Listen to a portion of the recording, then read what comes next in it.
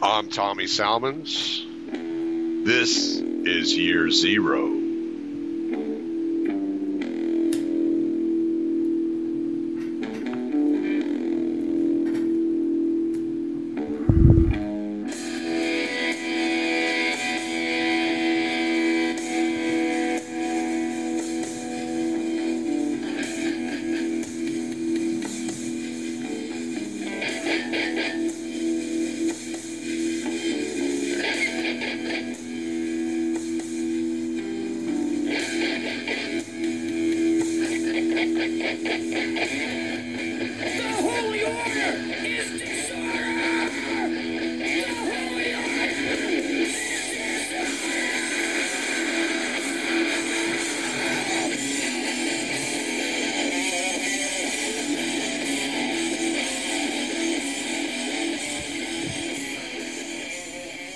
I was thinking, some of y'all know me pretty well.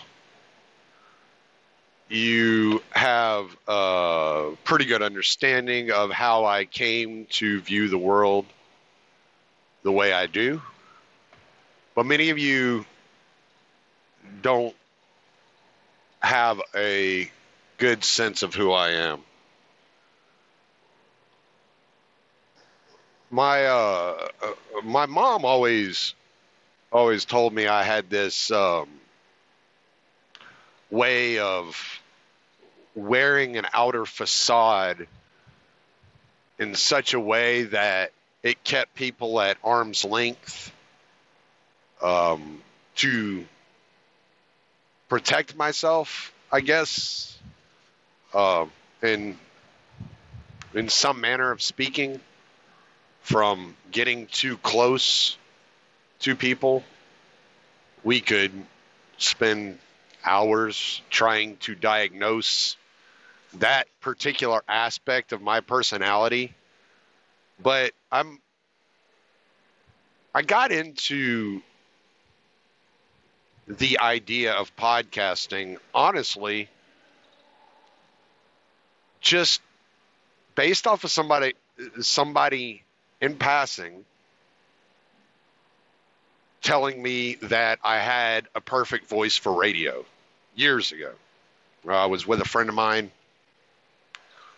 It was around Christmas time. He had family visiting. We were just sitting around. I was chatting with his uncle. And just in passing, he was like, "Are you on the radio?" And I was, "Nah." And he goes, "You have a really good voice for radio." So that's kind of where the idea stems from for doing a podcast, as well as me being quite opinionated. Over the years, my opinions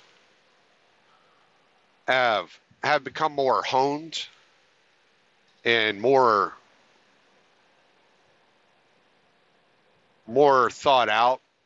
I think I'm more thoughtful in the way I maybe not the way I express myself, but at least the opinions I express. I recognize nuance a lot more than I did when I was younger. When I was in my 20s, I was very abrasive with my opinions. I would mock you just for thinking different. But excuse me. This wasn't but at the time it wasn't a political thing. I was just, it was minor things. How I felt about music, let's just say, or the idea of, I don't know, owning specific cars, or the type of motorcycle I would ride, or things like that. And I was an asshole. What 20-year-old kid isn't an asshole to some aspect, to some extent? But going from there to where I am today was revelatory in its journey. And the story that I want to tell is very intimate, it's very personal.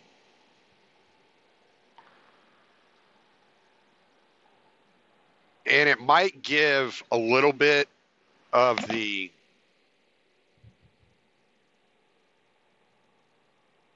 window into why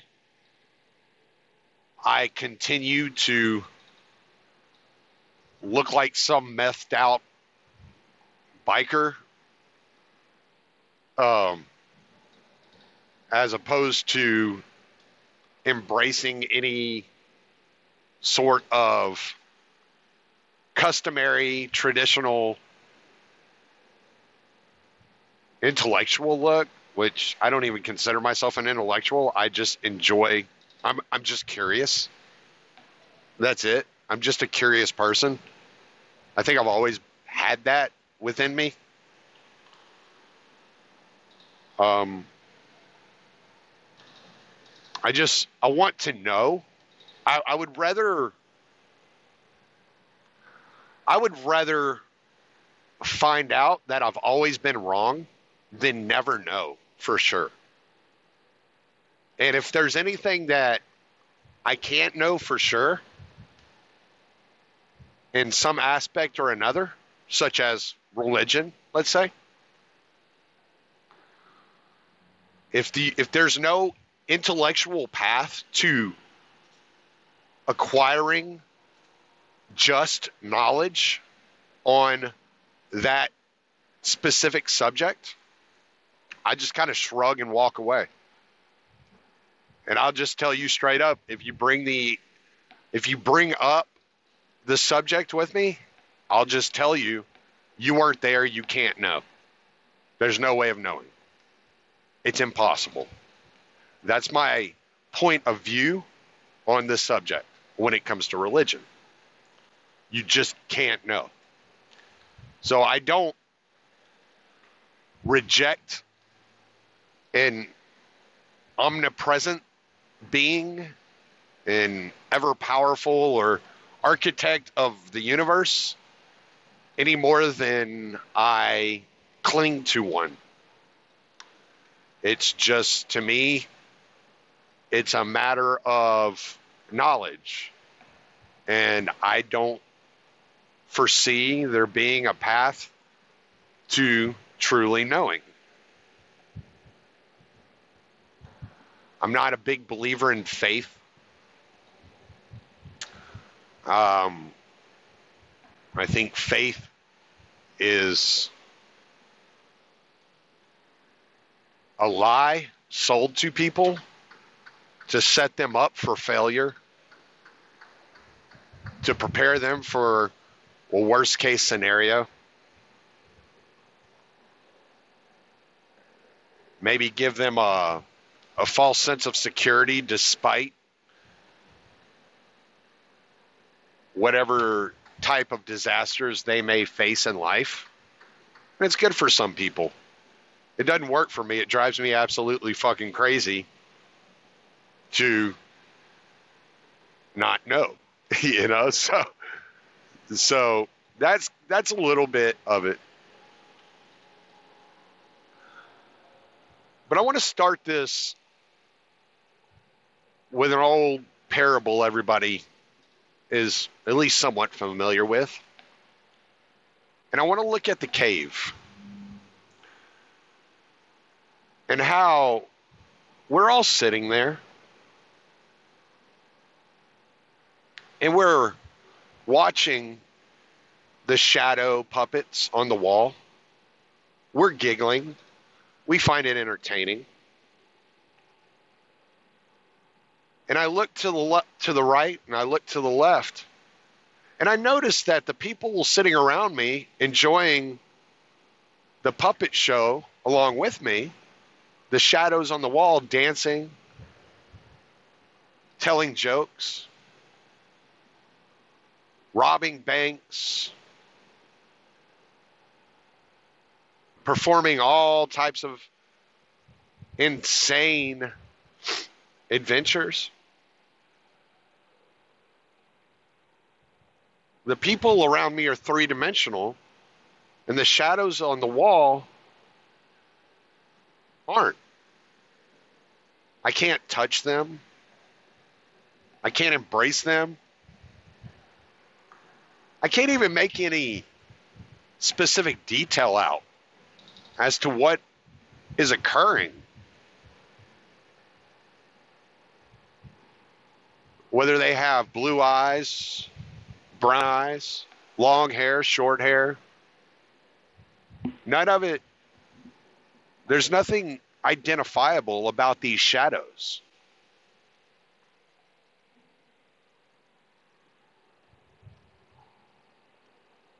And when I realized that there was nothing concrete about the shadows, nothing real about them, that it was all just a show to distract me, I began to look around, and I found my way out of the cave.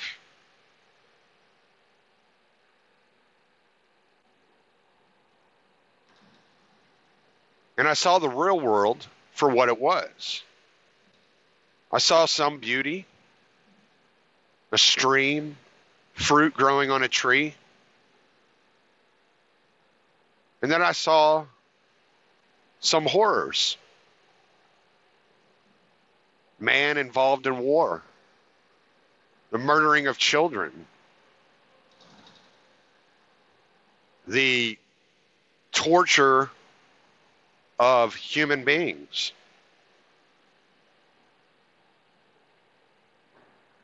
The imprisonment of non-violent offenders.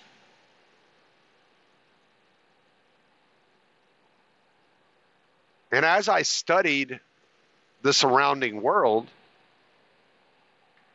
the place of nature, as dangerous as it might be, as cruel as it can be, captured me in its beauty, while the institutes of men ostracized me in their horror.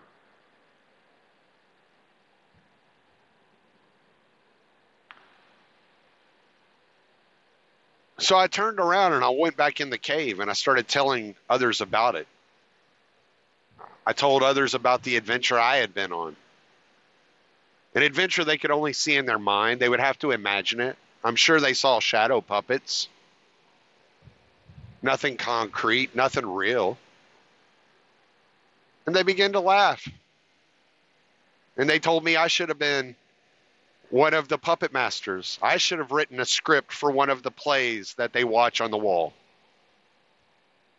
That the film that I was describing, the shadows and the movements, would have made for great entertainment. But none of them believed me.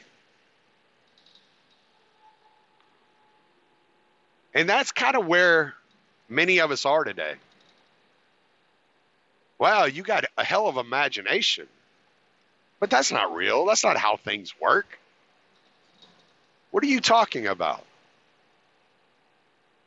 And the more evidence that you propose, the more angry these people get. The inhabitants of the cave. Those refusing to leave the matrix. However you may view them.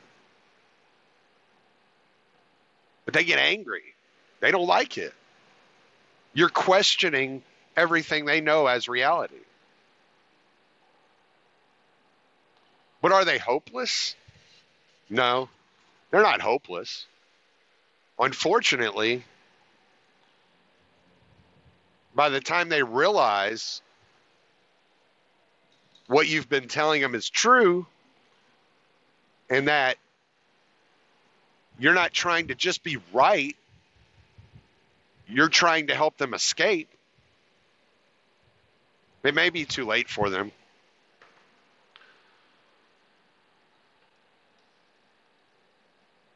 What it took for me was the realization of what it actually was to be against power, to have power aimed at you in such a way that it affected the rest of your life. And I'm not talking about going to prison, not in the terms that you would think of going to prison, though the life I've lived has been a type of prison in some ways. Excuse me, I'm still dealing with this cold. I really apologize for that. I'm not talking about conscription into war.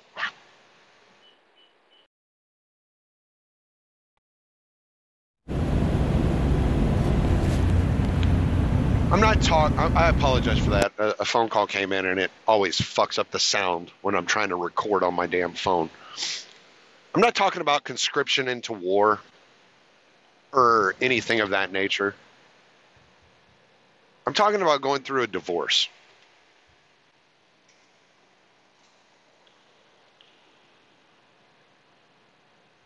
When I was young, I met my first wife. It was my 16th birthday. We started dating. We broke up. We got together. We broke up. We got together. Yeah, teenage bullshit. All that kind of good. Third time we got together, we stayed together. I think I was 17 or 18 at this time. She got pregnant. We got married. I am 19 at this point.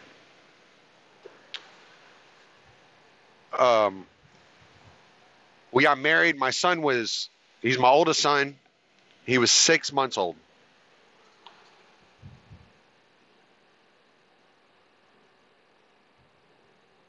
Then about a year later, a little bit over a year later, she got pregnant again and had my daughter. And then I guess it was right at 9 months, 10 months after my daughter was born, my third son was born. When my third son was born, I was in basic training. This was in 2001. He was born just before the attacks on 9/11. And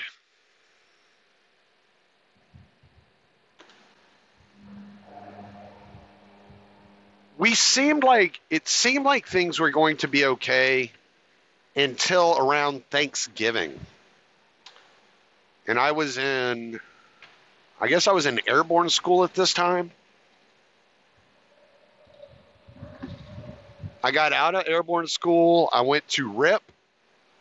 Ended up getting sent to, I failed out of RIP, Ranger Indoctrination Program, due to an injury I had gotten in airborne school.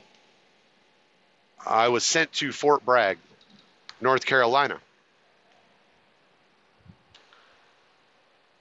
In Fort Bragg, I was able to get some leave, and I went to pick up my young wife and our 3 young children. Drove all the way back to North Carolina from Houston, Texas. We got there, and within a 24-hour period, she told me she was going to divorce me, that she was leaving. Well, she didn't say she was going to divorce me. She said she wanted to go back home, that she wasn't comfortable. And I said, well, apparently we have things to work out, yada, yada, yada. Excuse me again. I'm sorry. Anyway, We ended up getting divorced in, I guess it was finalized in 2003. I was discharged from the military in 2002 due to basically what was happening was my wife at the time had stopped paying for a lot of the bills. I couldn't get her to talk to me. I began drinking really heavily. I searched for help within the military. I could get no help within the military. They eventually asked me, "What do you want to do?" I said, "Well, get me the fuck out of here. Y'all aren't going to help me any, and I can't do anything while I'm here." So they discharged me. I don't know. Once I got out, I really didn't try to do anything. I guess I realized shortly after getting out, and once I started seeing how the process was working, and that everything she did, the state assisted her in doing, in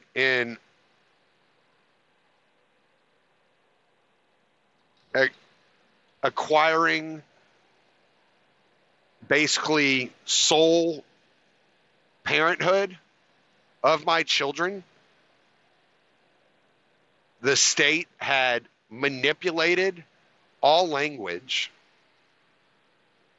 into such a way that it said that we had this joint custody relationship, but within this joint custody relationship, I was required, upon her insistence or her request, I was required to have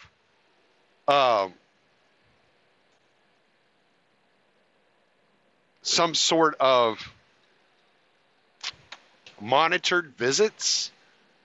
I was to, if she ever felt like I was incapable of being around the children, suddenly I had to adhere to whatever type of monitoring or I don't even know what to call it, supervision that she insisted upon.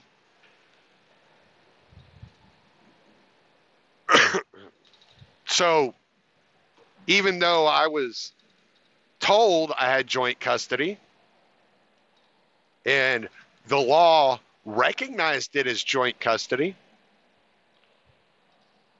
due to her weaving tales of lies to the judge about me, accusing me of being abusive,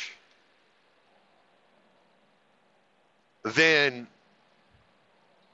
the judge then turned the entire state of Texas against me in such a way that I no longer had any say within my children's lives at this point.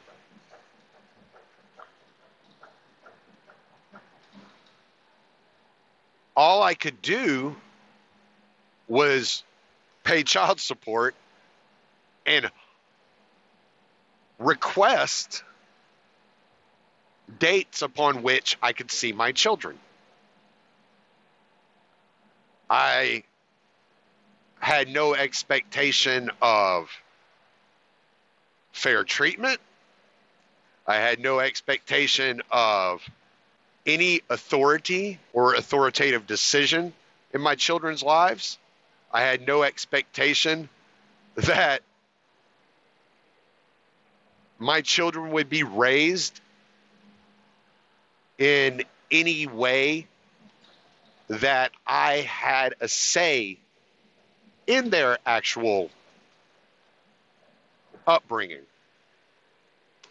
My sole purpose in the eye of the state and in the eye of my ex-wife was to provide financial support. That was it. That was my sole responsibility in my children's lives. I had no claim on any other aspect of their life other than making sure that they were paid for.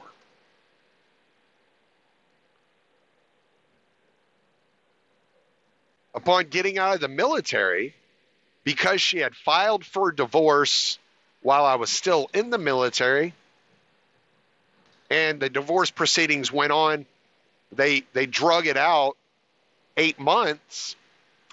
I started off 8 months behind on child support.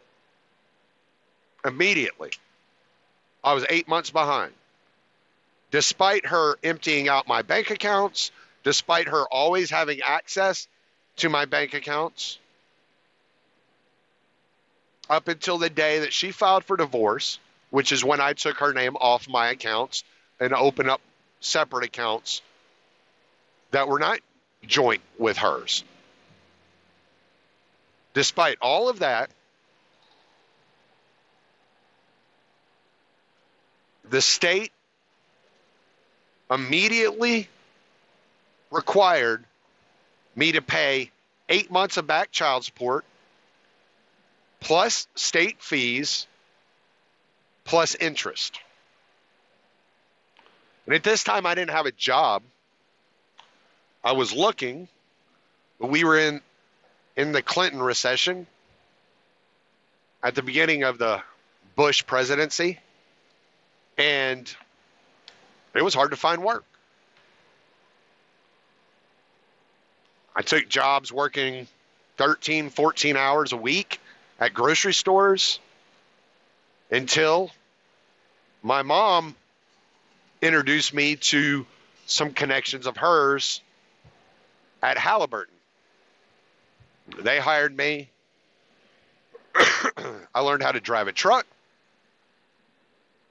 and I hated it immediately. I would be gone 120 hours a week. By this time, I'd already met someone else, which somebody I'd already known for quite a few years. I had known since high school. And we were dating. We were sharing an apartment.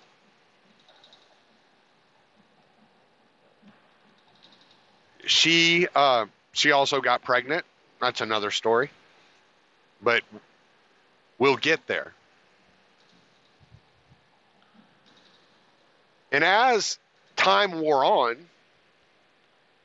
my ex-wife, my first ex-wife, would file grievances against me with the Attorney General because at the very beginning of the divorce, I was immediately behind 10 months on child support.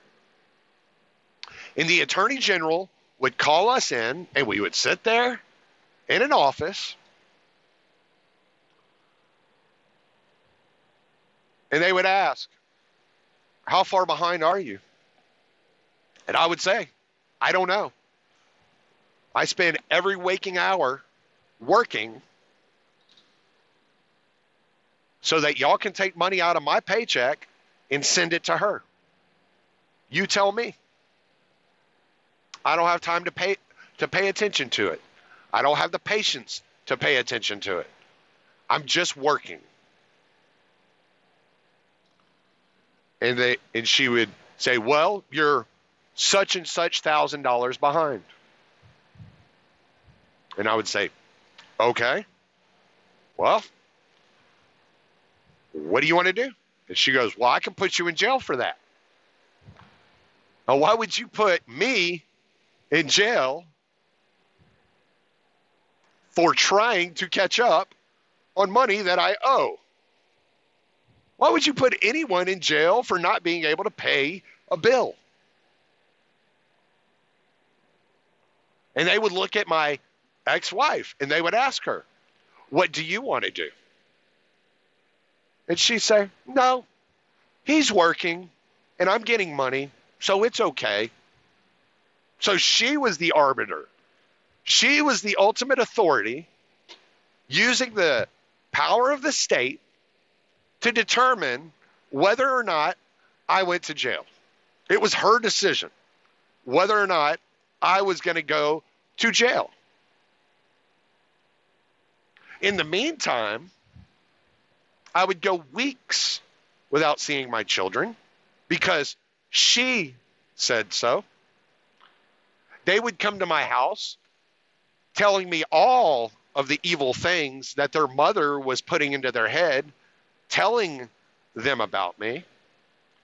And if I had a grievance, it would cost me $2,500 just to have an attorney look at the case. This was not including a trial. This was not including anything else. This was just for an attorney to say, okay, you might have something here. We can get this taken care of to where you're not under her arbitrary authority to decide whether or not your visitations are supervised or whether or not you even get those visitations at all.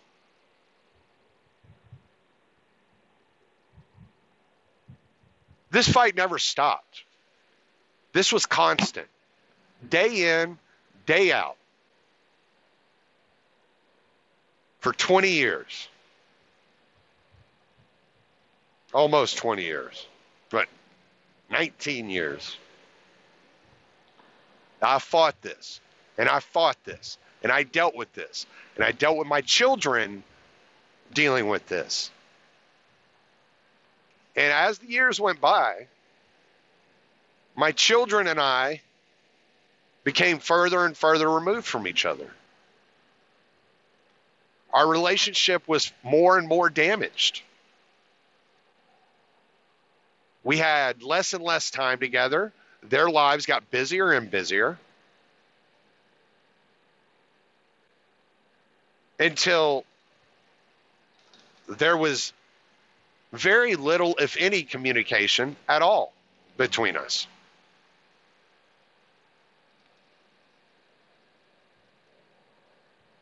The communication that does occur is not what you would expect between a father and his children.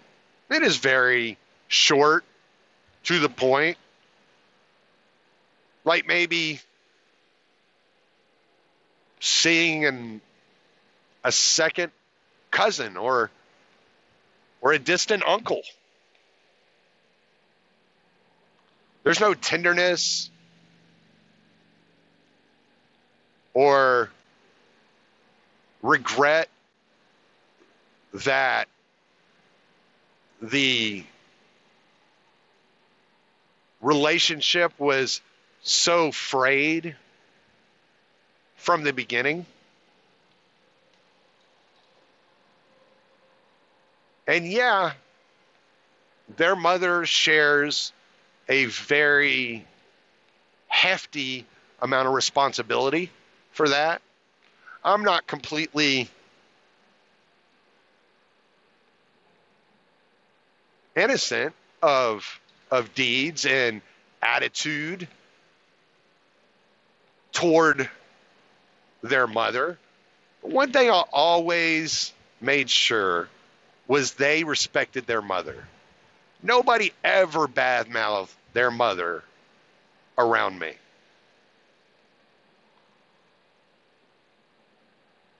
And upon reflection, years and years and years of reflection, and having gone through a second divorce, I was able to recognize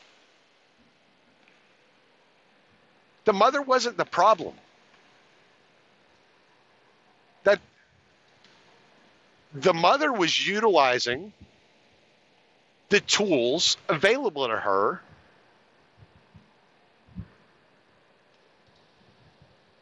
and as we know, power corrupts.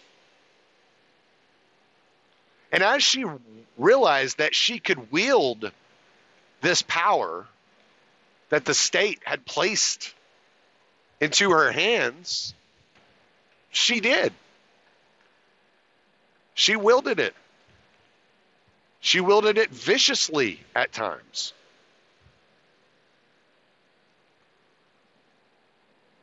She didn't hide it. She didn't pretend she didn't know what she was doing. She had full control of the narrative at home and the backing of the state when it came to dealing with me. As long as I didn't have the money to pay for an attorney, to pay for trial, there was no fight I could bring to her. And as I began to get to a point to where I could potentially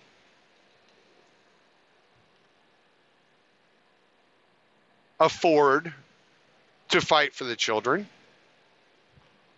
I watched as a friend of mine who went through a very similar circumstance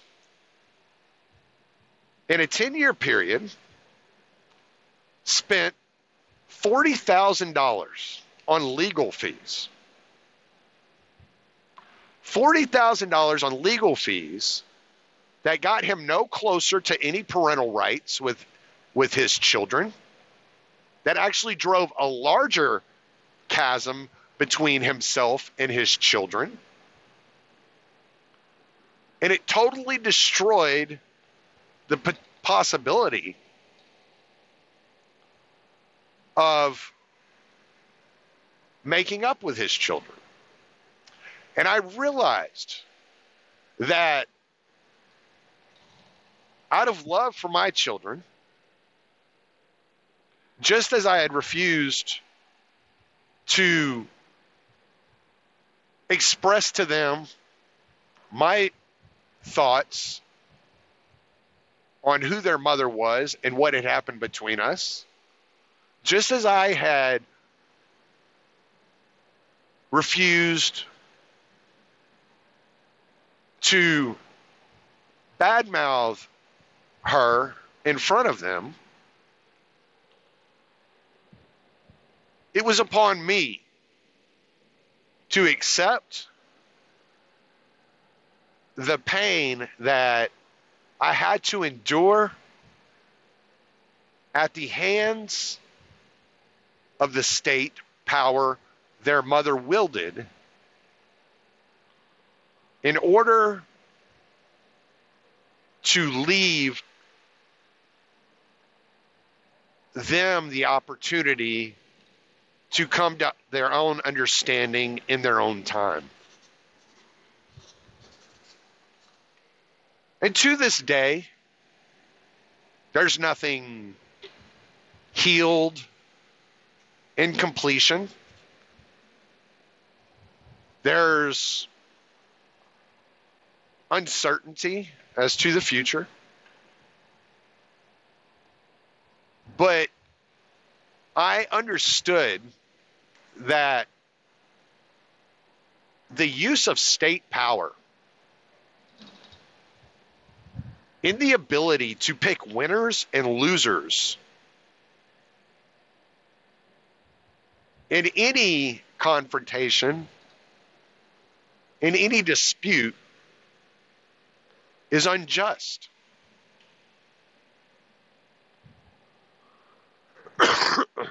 That wielding state power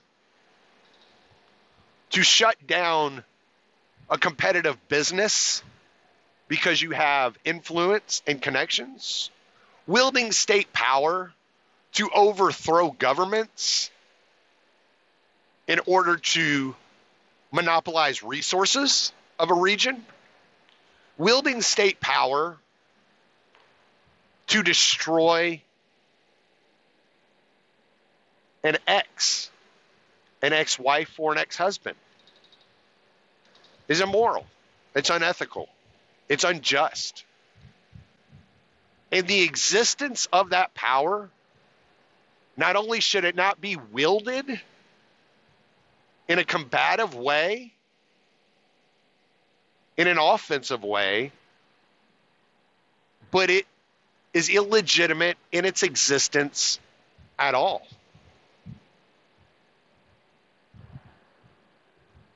This experience and reflecting on the use of state power for your own benefit, for your own comfort, to create your idea of a utopia at the expense of another human being or other human beings, whether those are children in Yemen or a father in Detroit, is in its essence an operation of conquest, domination, and oppression. And that power not only should never be utilized offensively, it shouldn't exist. Now, I know I'm repeating that, but I think that's the essence of how I got to being a voluntarist, how I became an anarchist. It was that power. It's like I didn't even feel it. I didn't feel the wrath of it in its full essence. There was an unexperienced woman that, out of bitterness and her position as a mother, was handed that power to wield against me. But never once did it occur to those that created that power structure that it may be wielded in such a manner. And if it did occur to them, they are complicit in the crime of separating fathers from their children, separating families within the borders.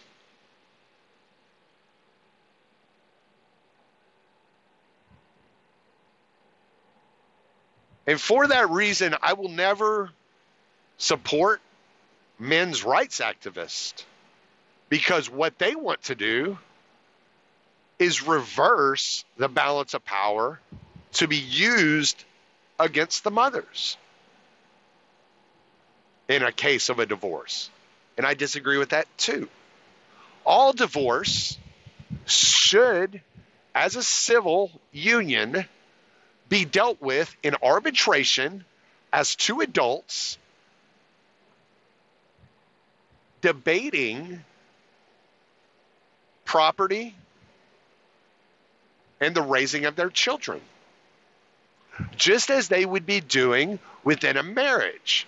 Because despite the ability to divorce, the children are still a binding contract until they are of age to have escaped the grasp of the parental units.